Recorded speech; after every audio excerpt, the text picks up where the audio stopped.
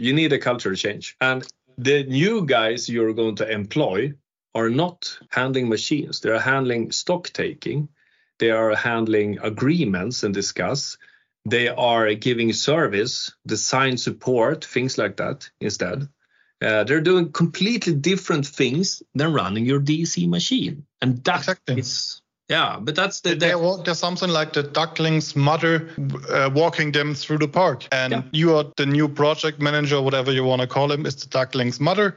And the other ducklings, which are the casting parts, follow them around until they're delivered to the customer.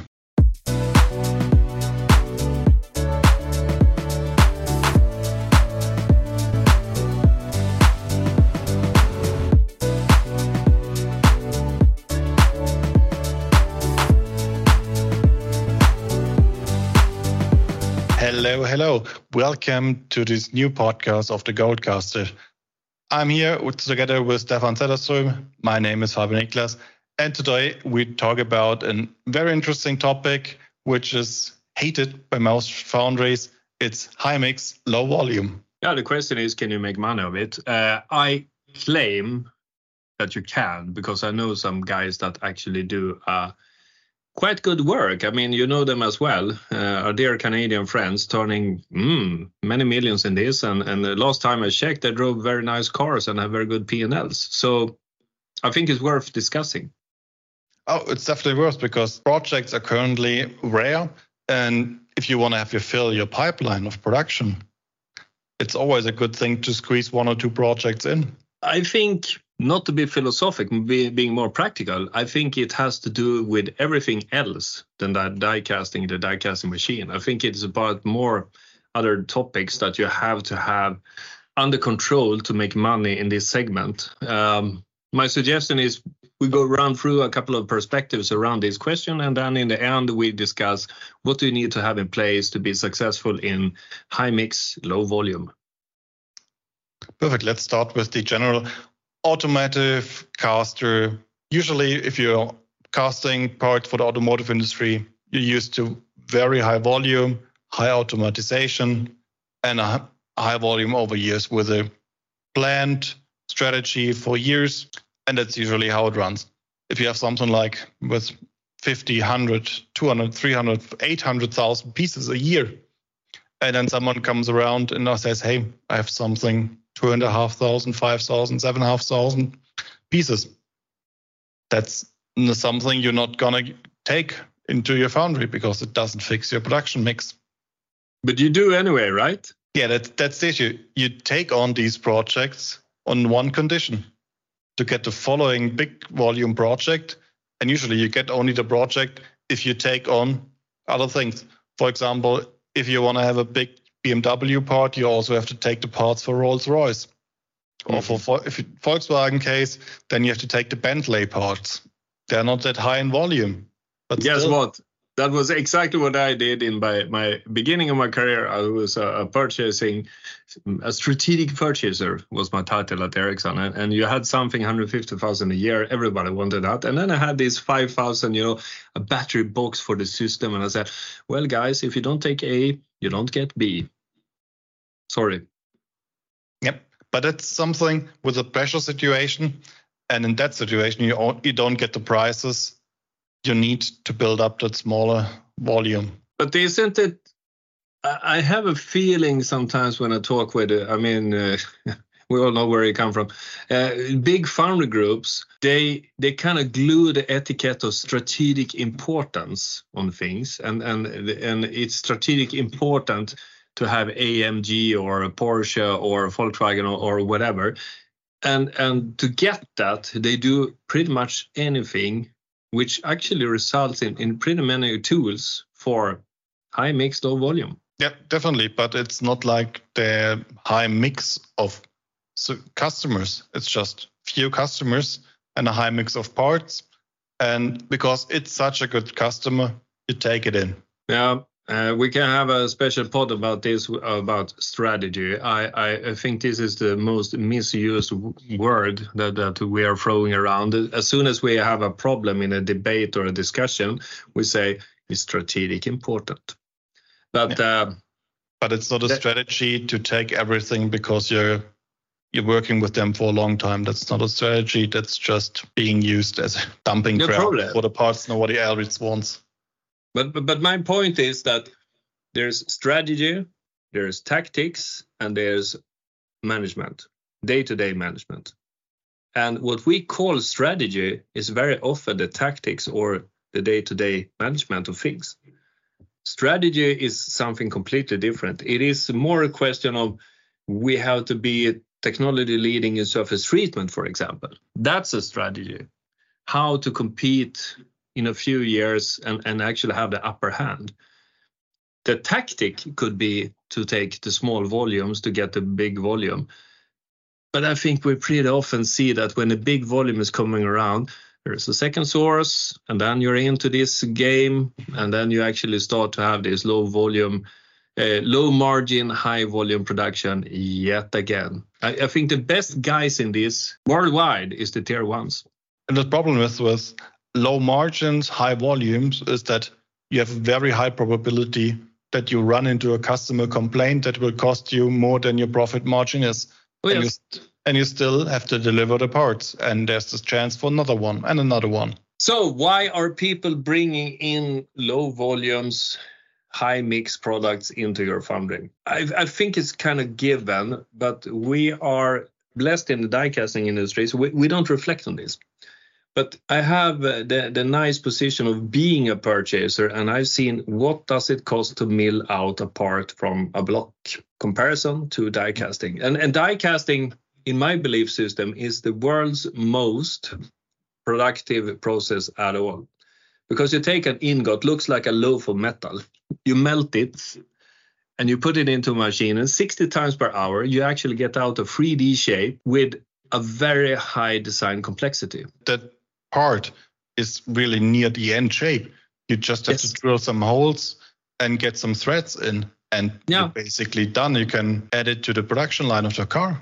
Yeah, and if you want to put it on the upper level, you actually just sheen off a surface for interconnecting the telecom, for example. That's the only thing you do. Then it's done. So I mean, if you look at the radio filter back then in the end of the 90s, milling out the block was 500 euros. Getting the part completely done, casted, surface treated, machined was what? 15. I mean, that's a massive, massive, massive saving. So if you're a customer and you're having just, 1,000, 5,000, and the high runner is 15,000, imagine the cost if they will start to actually do this from a block with machining. Now, the problem you have, if you are buying high mix, low volume, is that you very often have to choose very small foundries that are specialized in this. So logistic and service in that end is perfect, but technology level might be debatable.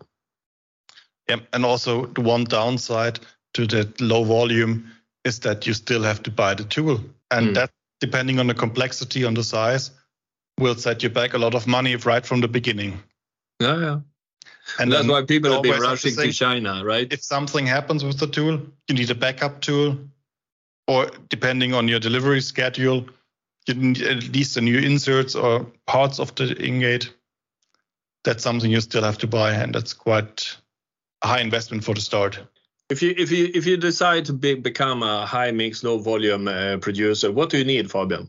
So you need the machines in a size that are most likely to fit most of these low volume parts. And then you need a system to change the tools quickly and also keep the variation of alloys very low. I would argue about something else.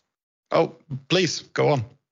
I would argue that you need to have two things, contracts.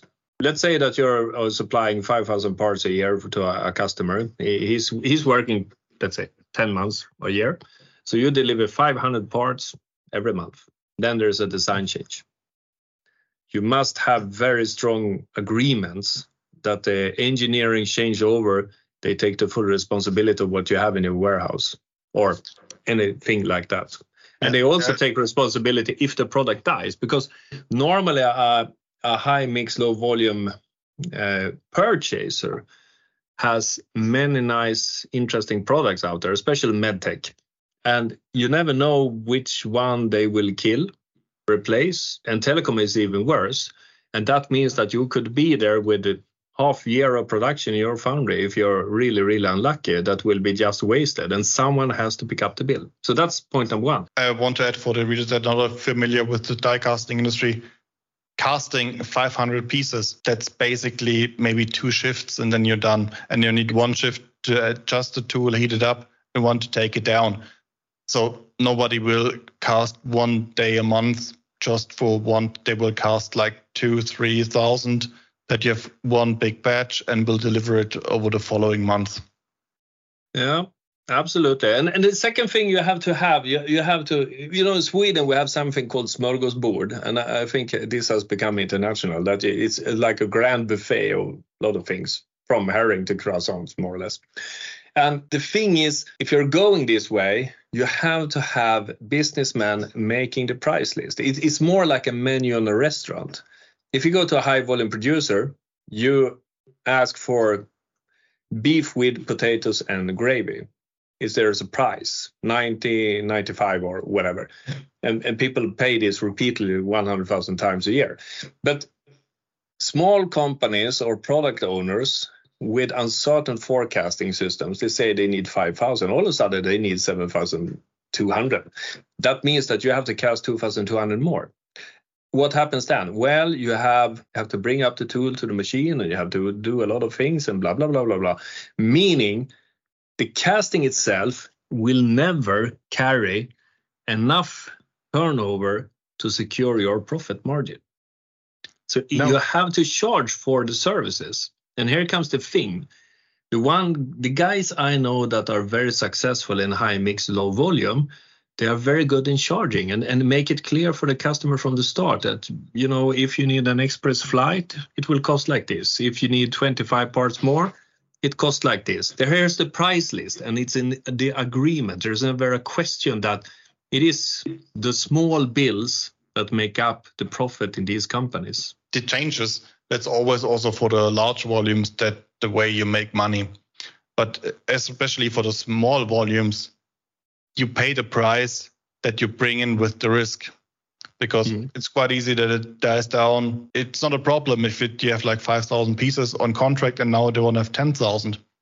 That's easy to deliver. It's more or less like going the other way, that it falls through and you still have all the costs. But and you want to be rewarded for the risk you take, and that's why the price is higher and also your profit margin is higher. And then with this small amount, it's like a numbers game.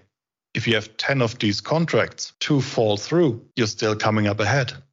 Exactly. And here comes my final point why you should go here is that all big things started small. And if you look at the companies who are asking for high mix, low volumes, they are very often very profitable. We're speaking about medtech. We have some examples in LED lighting now. We have some examples in also telecom companies, which are not the big fives, etc. And for them, all of a sudden, they started to have a problem with China. And why is that? Well, it goes like this. These companies are more sensitive to sustainability questions from their customers. That means that they actually need to have a decent supplier that also, besides the castings, could support them in the way forward to lower the CO2 imprint of the final product. And here opens up a new set of opportunities on the market. If you don't believe me, take the yellow pages, knock in medical equipment manufacturers, and you'll find 200 in Europe that are sizable, that are making some machine that goes bing in the operation room or in some kind of a healthcare environment. They are actually very profitable. What are they looking for? They're looking for other services. Yeah, they make a lot of money. Because everything goes into the medtech. It's not like in the automotive industry that the costs are cut down. Medtech things cost money. Everybody knows that, and it gets paid. Yes. And because of the uncertainty, you don't know which way everything goes, the prices are higher. And a medtech company, if they get a product in a continuous stream without any quality issues, yes, they are happy, and they're happy to pay way more than any automotive customer ever will. Yeah, but again, put yourself in a purchaser's chair at a medtech company. He's buying 1/10 his account. He has 10 times more article numbers, but it costs even more if he's late with deliveries. And he has an FDA in the other end of the stick. So he cannot change anything.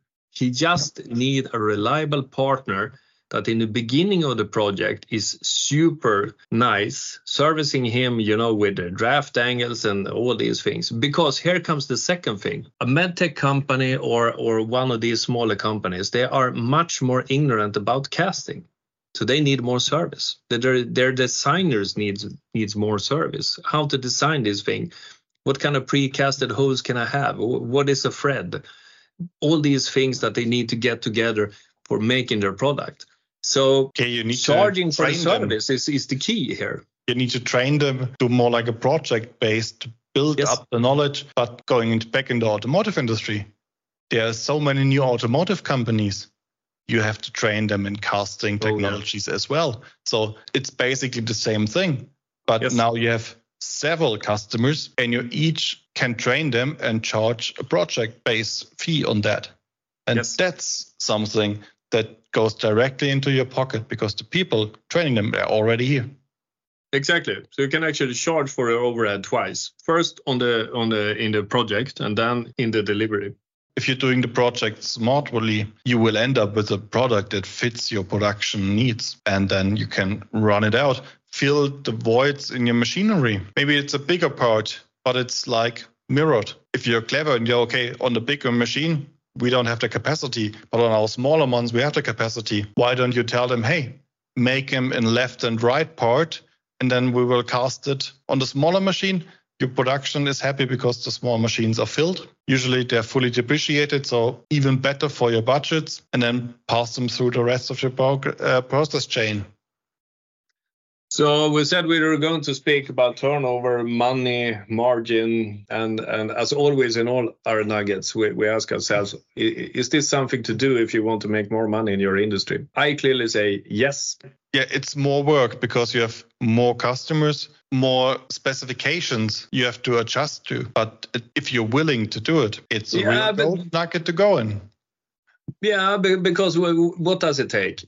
You have a couple of casting machines. Correct. You have a bunch of guys that wants to run one article number from January the 1st to December the last, right?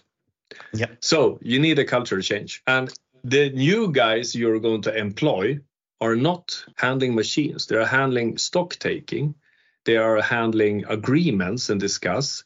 They are giving service, design support, things like that instead. They're doing completely different things than running your DC machine. And that is, but that's there's something like the duckling's mother walking them through the park. And you are the new project manager, whatever you want to call him, is the duckling's mother. And the other ducklings, which are the casting parts, follow them around until they're delivered to the customer. Because mark my word, you're never going to make the profit just out of the parts. The parts are the commodity, basically. Yeah. What you going to get charged for is a service. So it's basically, software as a service. Maybe it's more or less like casting as a service. But if you looked at, let's say that you run 220 days a year. It takes 1 day to put the tool in the machine and 1 day to make the yearly volume. To make it easy, 100 times. You charge what? 5,000 euros for setting up the tool. 5,000 times 100. And then there you go. You're going to ship these things. Yeah, you charge an extra 39 euros for just packing the parts. Okay. Mm-hmm. In automotive, you get 9. And on it goes, on it goes, on it goes. So in automotive, you already have to buy the boxes which are circulated. Yeah, with a certain brand on them. Yeah. And then you have the project bar. Let's say that you bring in 5 projects. There's a fee of what? 20,000, 30,000 euros to develop this that you normally just hide in your tool cost because you add something towards your customer. Mm-hmm. But now maybe you're a little bit more open and say, for those 20,000 euros, dear customer, you get this. You don't get this. We don't need that. Yeah, maybe. At the end of the day, they will ask for it. How does it the service industry? If you go to your Starbucks, you have the small coffee, medium, and the large one. You can have it. Give them fancy names. And usually, if you have with 3 options, people tend to take the middle one. So many fine restaurants have like 2,000 to 5,000 euro wine bottles on their menu to make the 50 or 60 euro per bottle wine look like it's affordable. And people buy it more just because there's a very expensive bottle on the menu. Make it the same should way. also be a very cheap one. You don't want to be the cheap guy in a restaurant, so you have to have one for $11.99 or something, right? Yeah. So you take the reasonable middle ground. And if you offer services like, hey, your basic, which we usually put in the tool cost, let's take 20,000 euros to develop that. But you can have these services on top of that. We come to you, train your engineers in how to build it up. Then it's now 50. Another one is we do everything for you, and it's the care package, and it's $250,000. Oh, the middle ground sounds quite good. Then I have my final argument why you should go this way. Everything big started small. And exactly. We are in a big transition. And let me take a few examples. First of all, healthcare. I love healthcare, medical equipment manufacturers, because nowadays they're making good, decent, small volumes, right? But what's happening with the population in the world? You see sicknesses that comes with wealth are increasing dramatically. And that means that more and more people will survive so long, so they need more advanced treatments. Even in development countries. I mean, this is another thing. Poverty is actually diminishing on the globe, even if far too many people are living in poverty. Another thing is LED lighting. You have seen the street lamps, and not much happened with the street lamps, at least in my town. But I recently learned that there are 1.5 billion lamps that needs to be changed for making smart grid to work. Why is that important? Well, again, sustainability. You have to save energy, because otherwise we need nuclear plants all over the globe. We cannot have that. And what happens then? Well, you have new technologies, you need more advanced castings, more thermal treatment, blah, blah, blah. And they start small. They are typically high mix, low volume markets right now. But in 5 years, dear friends, I imagine at least that you will have 1, 2, 3, 4, 5 big players, exactly like the telecom industry was from the beginning. That you invent something, no one really knows what to use it for. But hey, they need 5,000 sets of this article number. Let's go for it. Because in 3 years, you never know. But it is like a lottery. You have to have 10 tickets to get the big win. But what you win from this is that you will be in pole position, because you know exactly what the customer wants. You can service them. They will rely on you. You have a brand name among your customer. And all of a sudden, if something of these 10 tickets hits off, you are number one. Automotive industry has an up and down. They don't care about you if they prognose, say, hey, we will sell 200,000 cars per year of that model. You get the parts for the back, which is a 50-50 split between a different supplier. Now you're making 100,000 a year. They sell only 60,000. They don't care about you. They say, hey, happens. Yeah. Okay, bye. A business risk. That's a huge risk, because your only focus is on these big projects. So if they are sorted with a big risk that are hidden away, because the customer at the end decides which cars they buy. Not the automaker says, okay, we're building that many. They have to sell it as well. And with these up and downs, you're quite dependent on the automotive industry in general.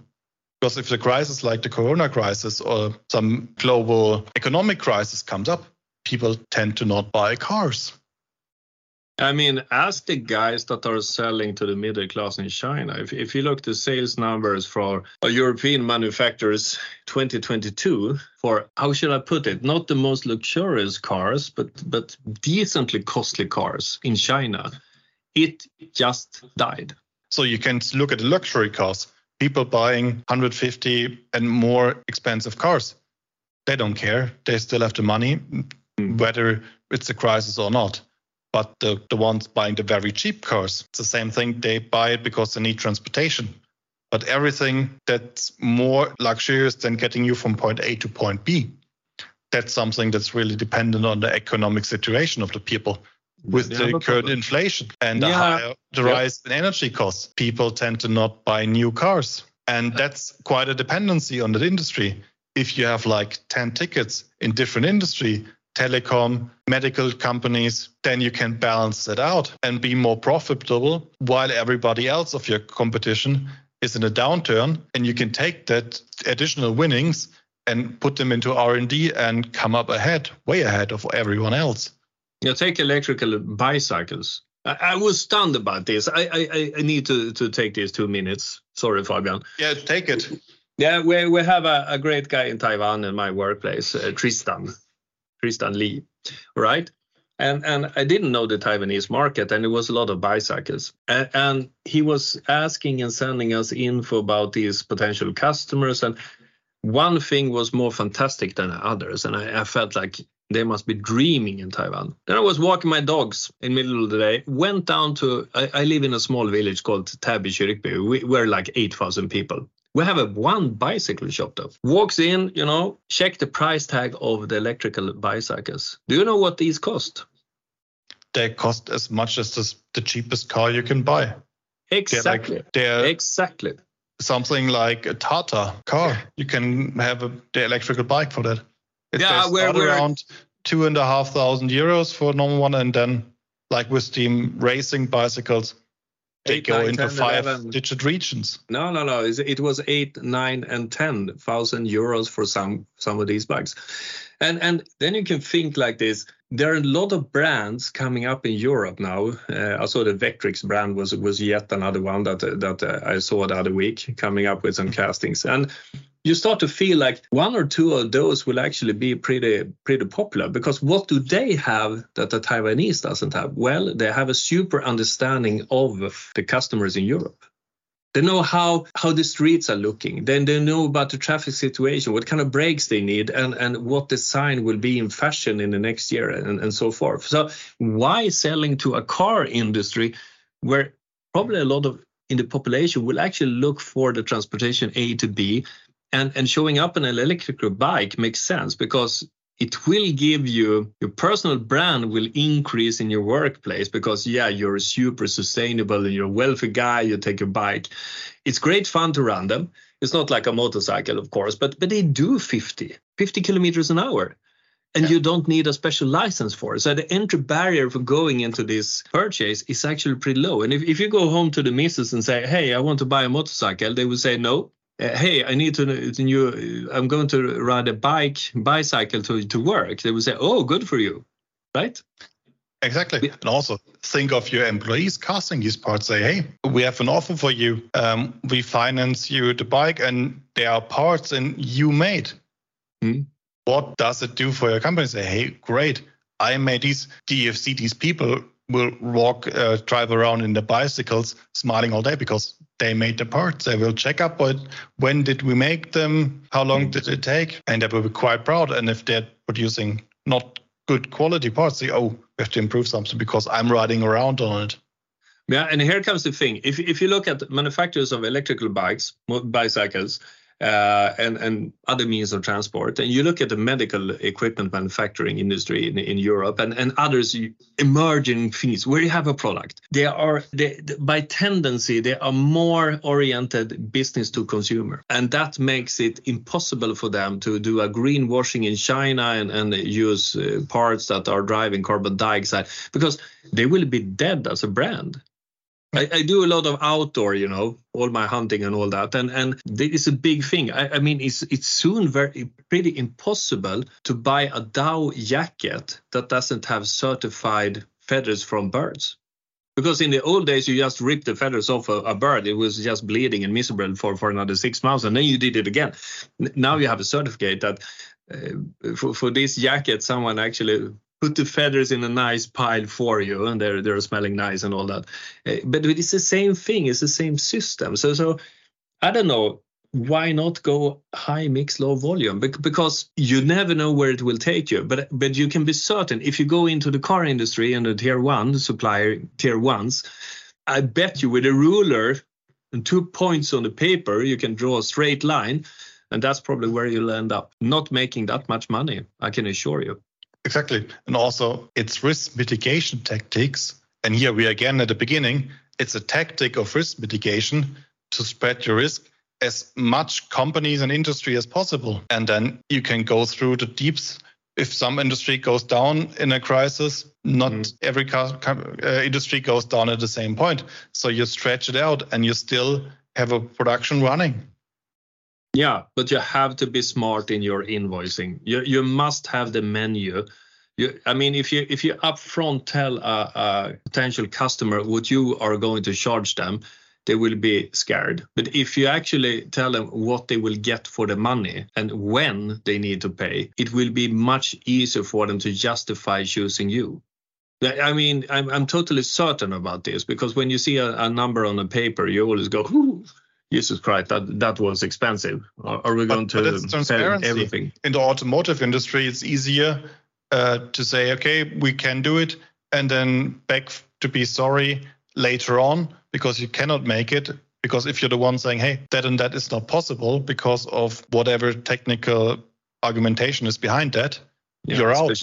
And someone else, specification creep, I would say. Someone else says, hey, we do it. And then they do the crossing and say, oh, sorry, we cannot do it. Yeah, usually they get forgiven and still keep the part. I rather manage a specification creep discussion in medtech than I do it in automotive. Because in automotive, it's like, hey, it's just another drilled hole. Medtech is more, and telecom as well. We need to do this. How will it affect our price? There's a total different culture here. Definitely. And also with different industries, different thinkings. For example, medical industry, they're way more precise. And with that precision carries on in automotive industry in your production processes. That helps to optimize your production without even thinking about it. Tesla, for example, they're hiring their quality managers from the food industry, because in food industry, every piece of food that goes out has to look exactly the same. For castings, not really to that. Whatever. Mainly it goes out, everything is fine. No, it isn't. And that's why they take other industry in to deliver a new point of view. And that makes them successful. That leads me to, I always, in all Nuggets we have done, Fabian, I always speak about the investment in people instead of machines. And I think if one wants to go this way, from, let's say that you're supplying a tier 1 now, you got 5-6 machines, half your family is working here, and you want to do this transition, don't be afraid to hire someone that comes from outside.